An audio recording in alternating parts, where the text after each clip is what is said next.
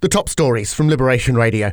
The UK's arrested and charged 3 alleged Russian spies. They were arrested in February and have been in custody since then. They were found with numerous fake passports and identity cards. And the PM says lights at the end of the tunnel in the fight against inflation. That's despite record wage growth that was reported yesterday. In the islands, a fan zone with seating for 200 people will be at Liberty Wharf today for the Lionesses semi-final against Australia. Businesses in the square will open their alfresco areas for the match. Kick-off's at 11. An inquest's opened into the deaths of Dean and Charlie Lowe.